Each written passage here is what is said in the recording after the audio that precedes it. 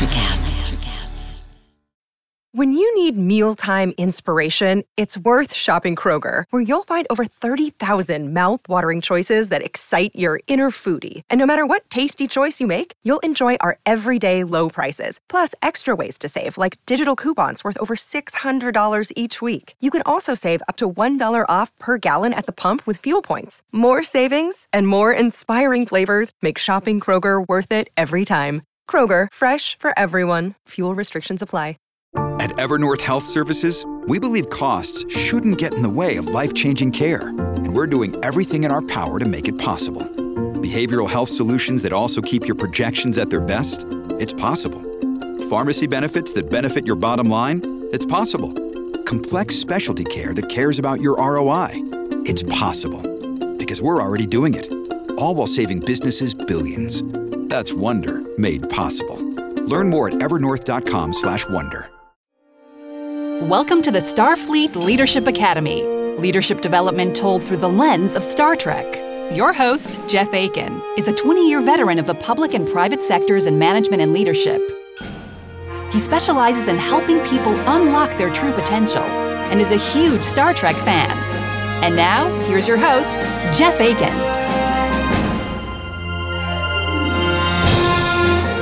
Welcome. Thanks for joining me today. In a 30-minute episode of Star Trek, the first of its length since 1974, we laugh and learn with a team of ensigns. But this crew shows us the importance of knowing why you do the work you do. And they uncover the dominant toxic culture that almost all of us experience every day. We get this in our first series premiere podcast episode since July of 2020, Lower Decks, Second Contact. Captain's Log, Stardate 57436.2. We get right into it with a captain's log giving us the show's premise. Now, this isn't the Enterprise, right? Where they're not out on the fringes of exploration. This isn't Deep Space Nine, the hub of intergalactic politics. Nope, this is the USS Cerritos. This is the crew that comes in after First Contact to do all the administrative stuff. They set up communications, learn the customs, help these people become a part of the Federation. And immediately after this, we see the tone that this show is going to have. Are you pretending to do a captain's log? We meet Ensigns Boimler and Mariner. Boimler's our straight arrow. Romulan whiskey is against regulation. And Mariner is not. Yeah, because it's awesome. She has all kinds of contraband and is making Boimler super uncomfortable. Quick note, this show is super fast-paced. Not a lot of room to breathe in it. They pack a lot in the 25-ish minutes of each episode. The voice acting is quick, but very efficient. Just know that this is going to sound different than any other Trek that we're watching. Okay, a shuttle arrives with new personnel, and we meet Ensign Tendi, who's wildly excited to be on a starship, but not everybody shares her enthusiasm. Can I just say that I'm really honored to be... Keep it moving, Lower Decks. Next! She's on her way to meet up with Boimler, who's going to be handling her orientation. He and Mariner are repairing a replicator, and Boimler's really playing up the prestige of his position and the possibilities for advancement, while Mariner's just reveling in her current position. Lower Decks, right? The scrappy underdogs is what she calls them. We learn a thing here about that becomes kind of really becomes a big story arc through the series. You really don't care about moving up in rank? Been there. Definitely over it. And then they head out on a tour of the ship. On the tour, they meet Ensign Rutherford. He's in engineering. And here, we've got our main players. Boimler is the eager-to-promote company guy. Mariner is the rebel that just doesn't really seem to care about all that much. Tendi, who's an Orion, is the nurse that is bright-eyed and wowed by the world. And our engineer, Rutherford, who has a Vulcan cybernetic implant and absolutely loves everything about his job. They talk about Rutherford's upcoming date with Ensign Barnes. He's super nervous about it and heads off to panic. Then they continue on their tour. That's a room of switches and dials you'll never need to go into. It's actually a pretty important processing Nobody hub. knows what that room is. It's a pattern buffer maintenance access. She knows that. She's being funny. Boimler demonstrated some stuff here that I really related to. I've talked before about how serving on a starship has got to be very similar to serving on a submarine. When you serve on a sub, you're required to literally know every little detail about every single part of the boat. The culture is built on the fact that anything can happen at any time, and anyone needs to be ready to be able to fill in for someone else. And we see some of this here. Boimler knows what every single room is, what it does, and why it's there. I've got to believe that Mariner does too, but the difference is Boimler is all in on the hype, and Mariner just really appears like she couldn't possibly care any less. There's a super cool little moment here that we'll dive into when we get to the command codes. Boimler's done with the tour, and Mariner wants to take Tendi to the holodeck. He says there's no time for that. And Mariner just straight up calls him out on it. This scene is amazing, and I got some stuff to say about it later on. Boimler gets called to the bridge and feels very self-important about it, so Tendi and Mariner end up spending some more time on the holodeck. We find the XO, Commander Jack Ransom, wrapping up the second contact work on the planet. There's a lot of bugs buzzing around, and he gets stung by one. Not worried about it, he invites Lieutenant Commander Stevens to get a drink. You know it, nothing like a cold beer after a smooth second contact. That's what I'm talking about. Oh, yeah! Oh, okay, so Ransom's a total bro. That's good to know, right? We saw this as well with Captain Archer back in Enterprise, Strange New World, and we'll probably see it on a lot more Enterprise, but it'll be interesting to see how this plays out on this show in Lower Decks. Boimler gets to the bridge, and Captain Freeman asks to meet with him. Ensign, you're with me. She recites a few entries from his service record and says she sees a lot of potential in him. And then she gives him a special assignment. She wants him to spy on Mariner. I like my crew working in lockstep. There isn't any wiggle room on the Cerritos. Yikes, that is not good. Well, as he leaves, she reiterates that this is to be kept only between the two of them. Rutherford's on his date, and it seems to really be going well. They're in the ship's lounge, kind of like they're 10 forward. There's a lot of activity going on around them. One of the really cool aspects to an animated show is they can add a lot of life and activity without having to bring in actors or extras. It gives the ship much more of a lived-in feeling. I think it's super cool.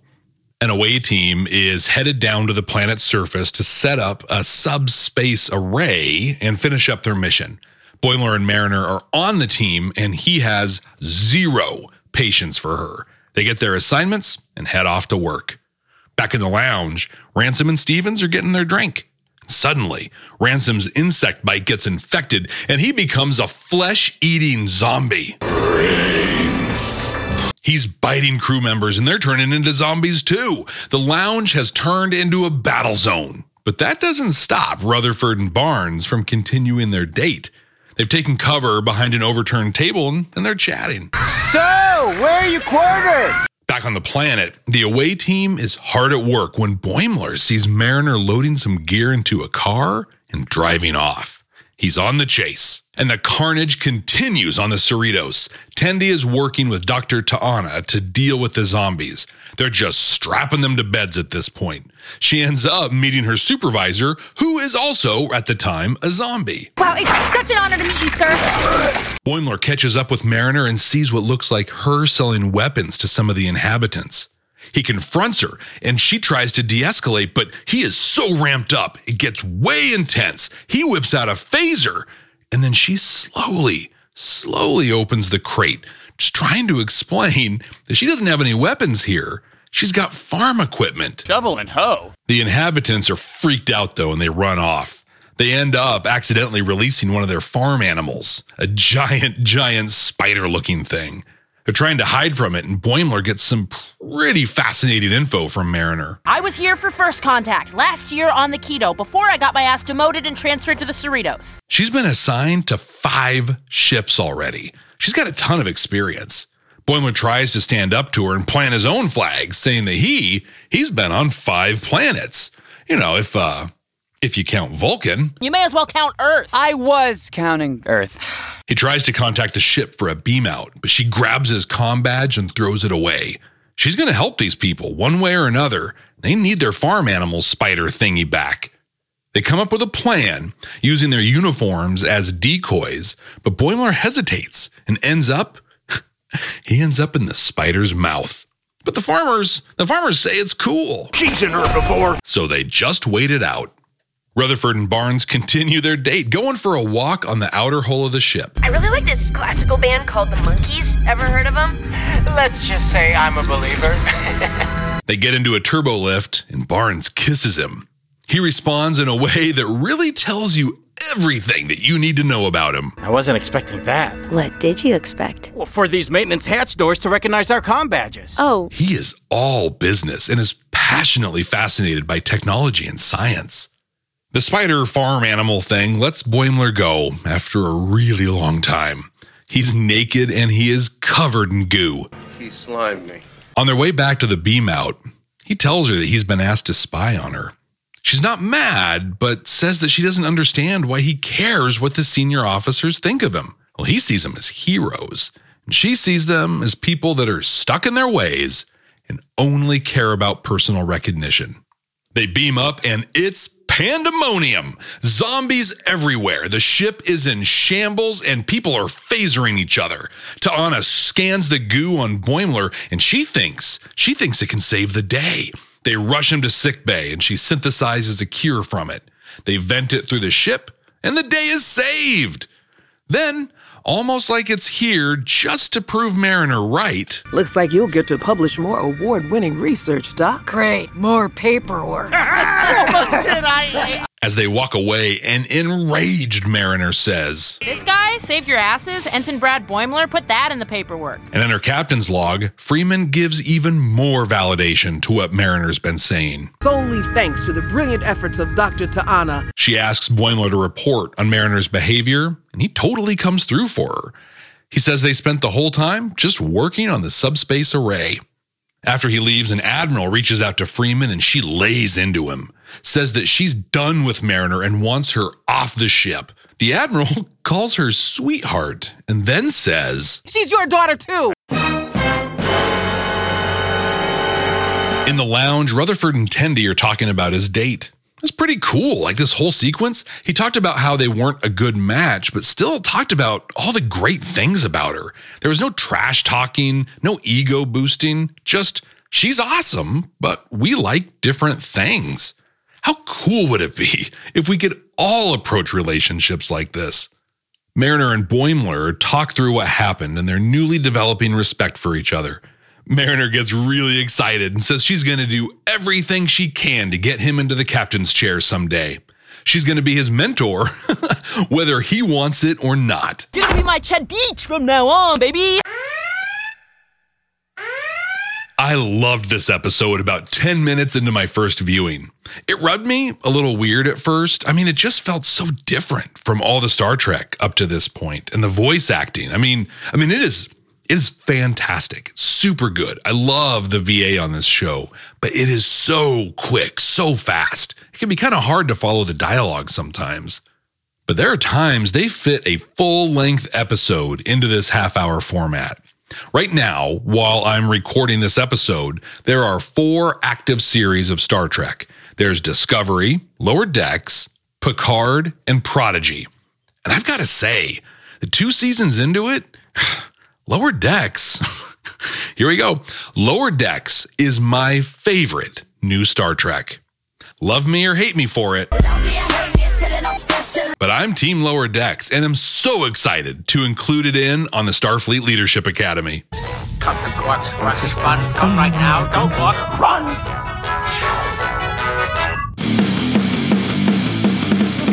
Welcome to Deep Leadership.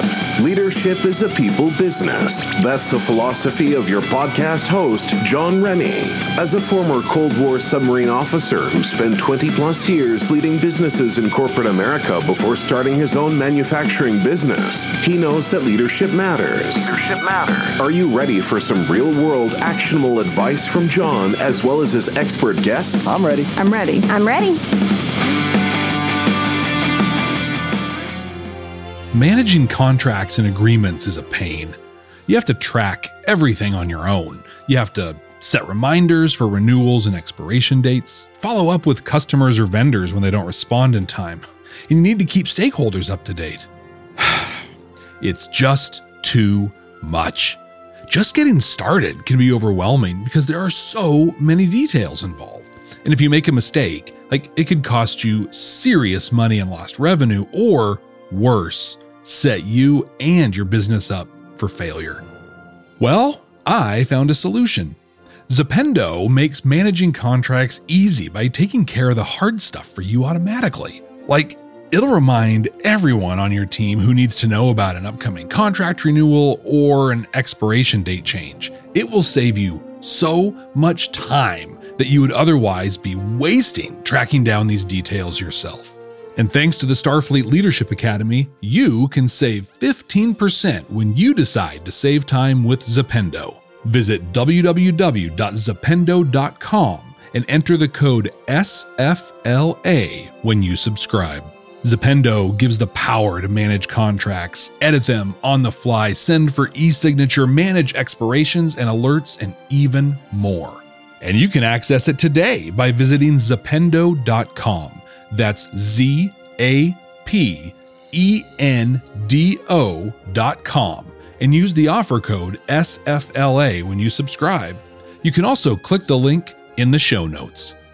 If you want the latest info, tips, and strategies to grow your online course or membership, check out the Thought Leaders Business Lab podcast. And now here's your host, Jeff Aiken. I do carry a select line of unique artifacts and gemstones indigenous to this region. One of the first things, right off the bat, is that the characters are all pretty silly, but they're also very competent. When Tendi reports to sickbay, she gets right to work and is successfully triaging zombies. Rutherford and Barnes are living through a nightmare, but they're able to fight their way through the zombies and even run scans on the defective turbolift sensor. And I love their whole thing too. They're in the middle of Dawn of the Dead. They're us, that's all. There's no more room in hell. But don't stop their date. This just normalizes the wild and unexpected stuff that goes on in Star Trek. Of course, the lounge is full of zombies. It's Tuesday, right? Lower Decks, as a whole, handles this really well.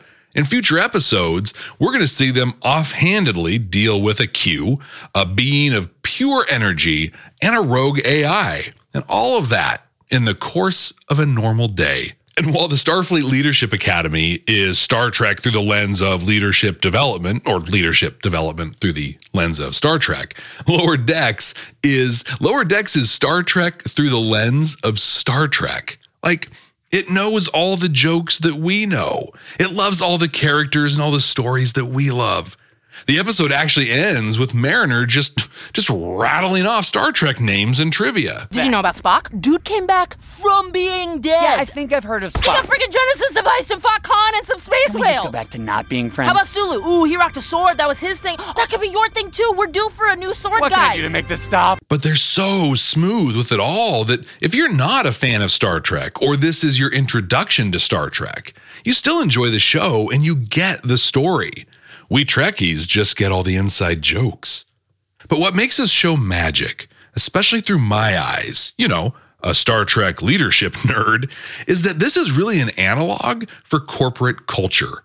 This is office space for Trekkers. Mariner is Peter. Boimler is a little Samir, a little Michael Bolton. Why should I change? He's the one who sucks. Rutherford's the Drew, except he's super good at his job. And Tendy's the bright-faced new employee that has bought into all the hype. And then you've got the leadership, right? Freeman, Ransom, Dr. T'Ana. They're all a little too full of themselves and their positions. And everyone in between, well, they're just varying levels of jaded, cynical, and disengaged. Does that sound like anywhere you've ever worked? It's going to be really fun to watch through this through a corporate lens. And like I said earlier, this is probably my most favorite Star Trek right now as I record this at the very end of 2021. And for me, I don't know, Lower Decks might be the culmination of the last half century of Star Trek. Command codes verified. This episode was less than 30 minutes long, and we have a treasure trove to dive into here. I feel like Scrooge McDuck swimming through gold, except it's leadership lessons and, well, I'm wearing pants. The Starfleet Leadership Academy is supported by listeners just like you. Click the link in the show notes to support this podcast. Oh, senior officers are overrated. Aren't they, though? I mean, at the end of this episode, the senior officers are totally ignoring the contributions of the lower-ranked crew and congratulating each other for the work that the crew did. In the episode on TNG's Up the Long Ladder, I asked if team members like the science officers and communications experts should have their names in the opening credits since they're the ones doing all the work. Well, this show finally does exactly that. I'd like to play a quick game with you. Is that cool? It's a word association game, so we can play this wherever you're listening to me right now.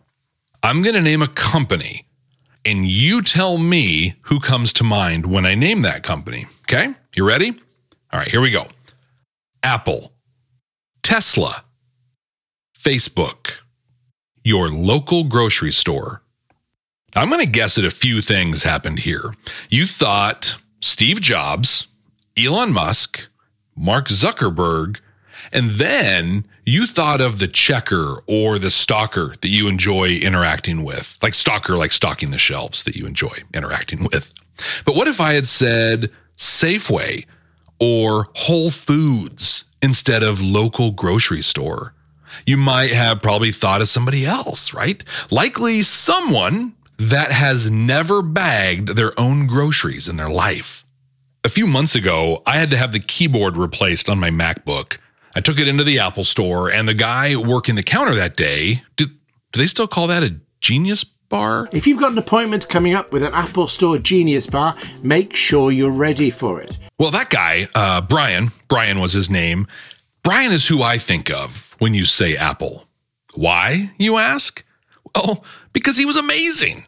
He made me feel like I was getting a deal and that I was a priority to him that day. Now, I've never got to interact with Steve Jobs, and I've never interacted with Tim Cook. But Brian helped cement me as an Apple guy through and through. And maybe that's because the senior officers, the senior managers, right, of a company really are overrated. Now, here's what I mean. As the senior manager there, as the Captain Freeman, I know a dark and dirty secret. A secret that not a lot of managers will ever let you in on. Do you want to know what that secret is? I mean, I could be assassinated by the Uber Secret League of Managers if I share this. You sure?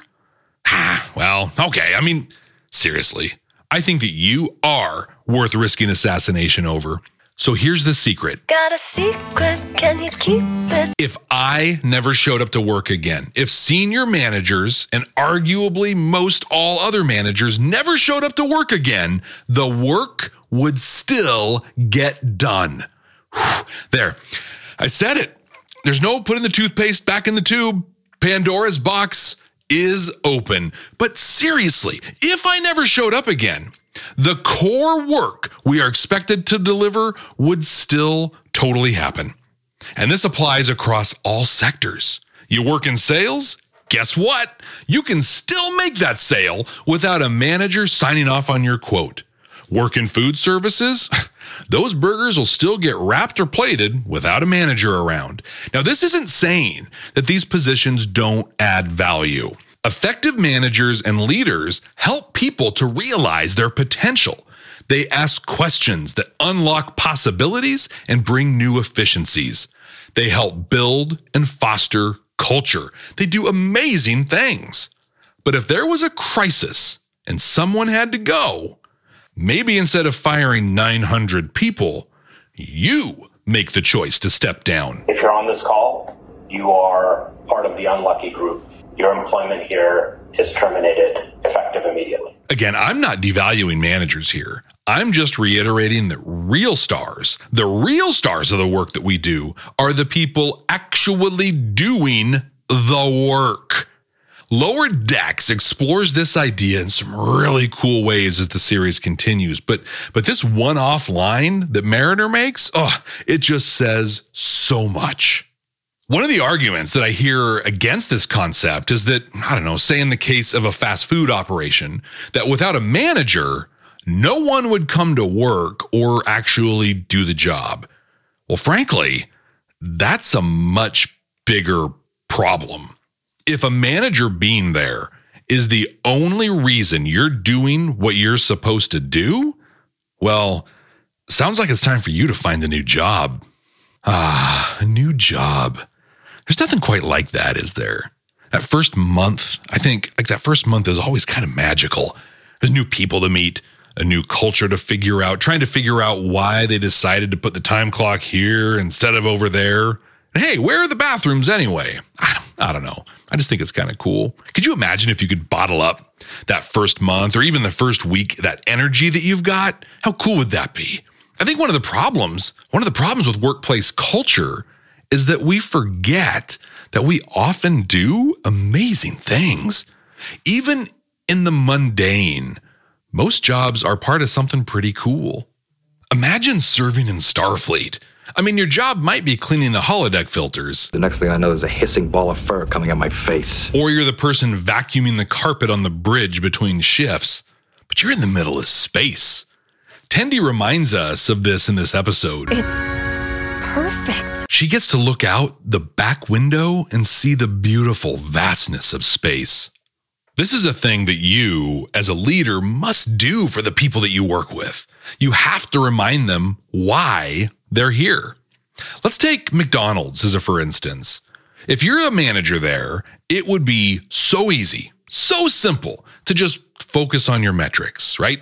Get cars through the drive-thru within X amount of time, get Y number of combos sold per shift, and pull in Z dollars for the Ronald McDonald House.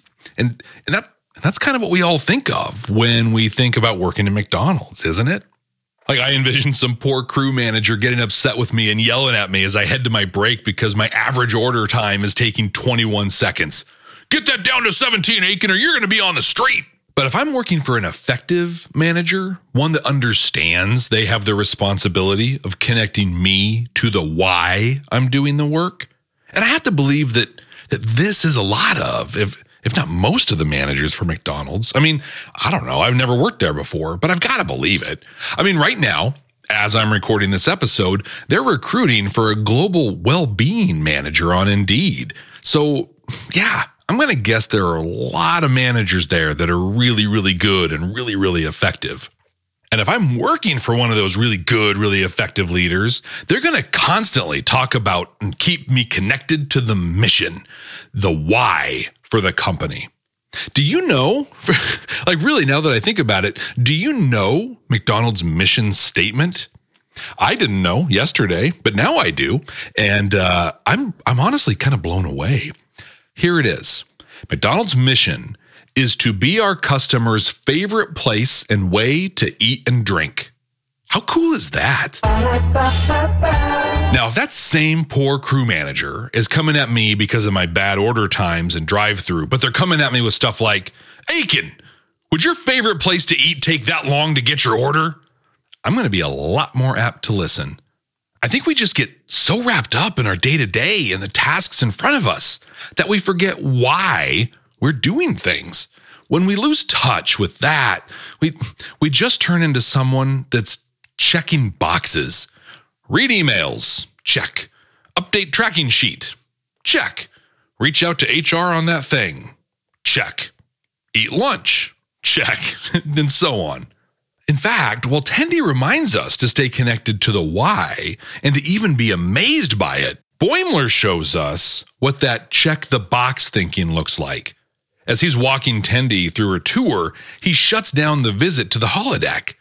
Having worked with more than my fair share of Boimlers over the years, I'm pretty sure he did that because the holodeck wasn't on some imaginary itinerary.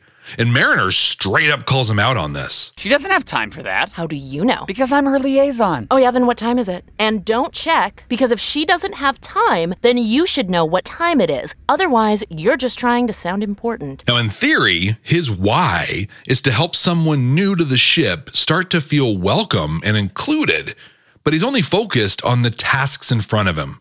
In Western society, and especially in the professional working world, we suffer from what I call the dominant toxic culture. These are aspects of the foundations of our culture that drive us to always try to be, or at least look like we're perfect.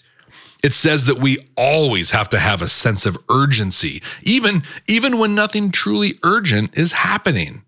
Do you remember the exercise I asked you to do in the episode on TNG's Elementary Dear Data? I asked you to categorize the things that you do as critical, urgent, or routine. And my experience has been, and feedback from many of you has validated, that almost nothing is truly critical. And almost everything, almost absolutely everything, is actually pretty routine. You can go back and check that episode out for the specifics on that exercise. If you haven't done it, I strongly recommend it. I mean, it literally transformed the entire culture of an organization I worked with. This dominant toxic culture also encourages people to be defensive, leaders and managers to be paternal or maternal. It encourages the belief that progress means bigger, faster, cheaper, and it holds the written word above all else, which leads to just one single correct way to ever possibly do things.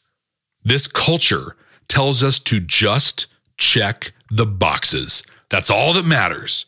The person that checks the most boxes the fastest wins. But it's just not true. When we live in this culture, we lose the Tendi in us all. We lose the awe of the amazing things we do. And we end up as a Boimler, just moving from task to task with an inflated sense of urgency and an inflated sense of self-importance. And this thinking goes so far as to completely squash innovative thinking. I'm going to guess that somewhere in the neighborhood of 98% of all employers are driven by this dominant toxic culture, and most of them don't even know it. It's just part of the base DNA of society. But those same companies also tell you that they value innovation and they value out-of-the-box thinking. Well, help me understand something here. If everything is an urgent emergency, and I'm mandated to follow a specific paint-by-numbers set of processes that are well documented and treated with near religious fervor, how am I ever supposed to innovate? Disruption happens to us. No, it's much more predictable. I want you to really challenge your thinking here. If you have a 16-page SOP or a standard operating procedure on how to bend spoons, for example, but following that SOP causes you to miss every deadline, is the SOP working? Yeah, probably not. So as you, the spoon bender, dive into the other massive processes that your company has to try and change any process, because hey, you've got an idea around moving some steps around or maybe eliminating a few pieces that you can demonstrate. You can actually demonstrate these are non-value added because your company also claims to be a lean organization or to follow agile methodologies or something like that. Well, you go ahead and you follow those processes, and 16 weeks later, your change is approved and it's rolled out, and you've improved spoon bending by 8.9%. But that's still not meeting your targets. Like, I'm sorry, I feel like I'm not being as clear here as I want to be. Basically, okay, many companies claim to be a thing, but actively put processes and policies and barriers in place that objectively prove that they are not that thing. Does that make sense? Does that ring true for any of you out there? I mean, this is what innovation looks like in the dominant toxic culture.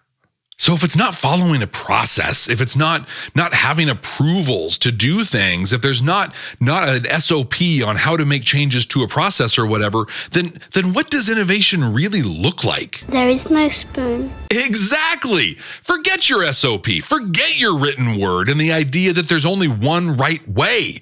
Forget it all. And just remember that you're here to bend spoons. And spoon bending is an incredible, exciting, and awe-inspiring thing to do when you know why you're doing it. In terms of this episode of Lower Decks, Mariner gets it. There's all the to-do around setting up a subspace relay so they can help the people on the planet get the things they need. But instead of spending time with a way too big team to do that, Mariner just goes and helps the people. I made sure that some humble farmers who can't afford to wait for Starfleet bureaucracy to notice them got some help so they didn't have to starve. And yes, of course, the subspace relay is important, and it's going to enable the Federation to help the people at scale. But Mariner was able to achieve the mission by truly thinking outside the box, where Boimler couldn't even fathom not just going through the steps and checking all the boxes. You don't know anything except what's in your manuals. Wow. It kind of sounds like I'm encouraging a whole bunch of insubordination here. But I'm not. I'm really not. But, well, honestly, I kind of am. But not insubordination towards your supervisor or your company. I'm encouraging being insubordinate and even disruptive to this dominant, toxic culture that is, well, toxic. It's just terrible. Now, I like to offer other resources for you to dive into and learn more about topics that I bring up here. Dr. Tema Okun wrote a piece on this for the Race Research and Policy portal of the IARA project with the Harvard Kennedy School on this. I'll link it in the show notes. To this point, I've been intentional in calling this the dominant toxic culture because I wanted you to listen all the way through without any of the biases that its actual name might bring forward. And that actual name is white supremacy culture. Dr. Okun's piece masterfully explains that this isn't about the gang of white supremacists we all sadly see on the news. This isn't about you being a white supremacist. This isn't about me being a white supremacist. This is about a culture that without choice or intention negatively impacts everyone. People of color and people that are white, the same. This piece lists the 15 characteristics of white supremacy culture and what to do to counter them. In many ways, this episode and this series will highlight what an organization can look like when it breaks the bonds of this toxic culture. We see it in a lighthearted, tongue-in-cheek way with Mariner in this episode, but we'll have the opportunity to dive into more of this in future episodes of this fantastic series. I really want to know if you or the leaders you work with understand the impact of believing in the why of your organization.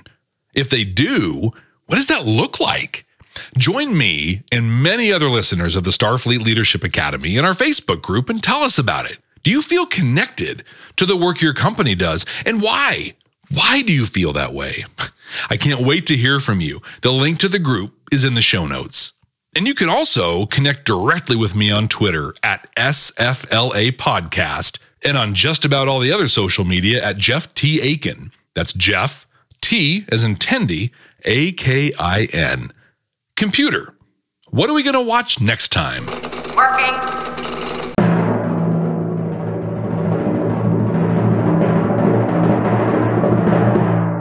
Episode 5 of the second season of Enterprise, A Night in Sickbay.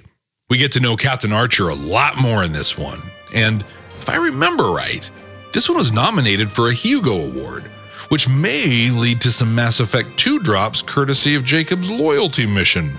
And you get some serious bonus points if you have any idea what I'm talking about in that reference. Should be an interesting episode to get into, and I'm looking forward to it. Until then, Ex Astra Scientia.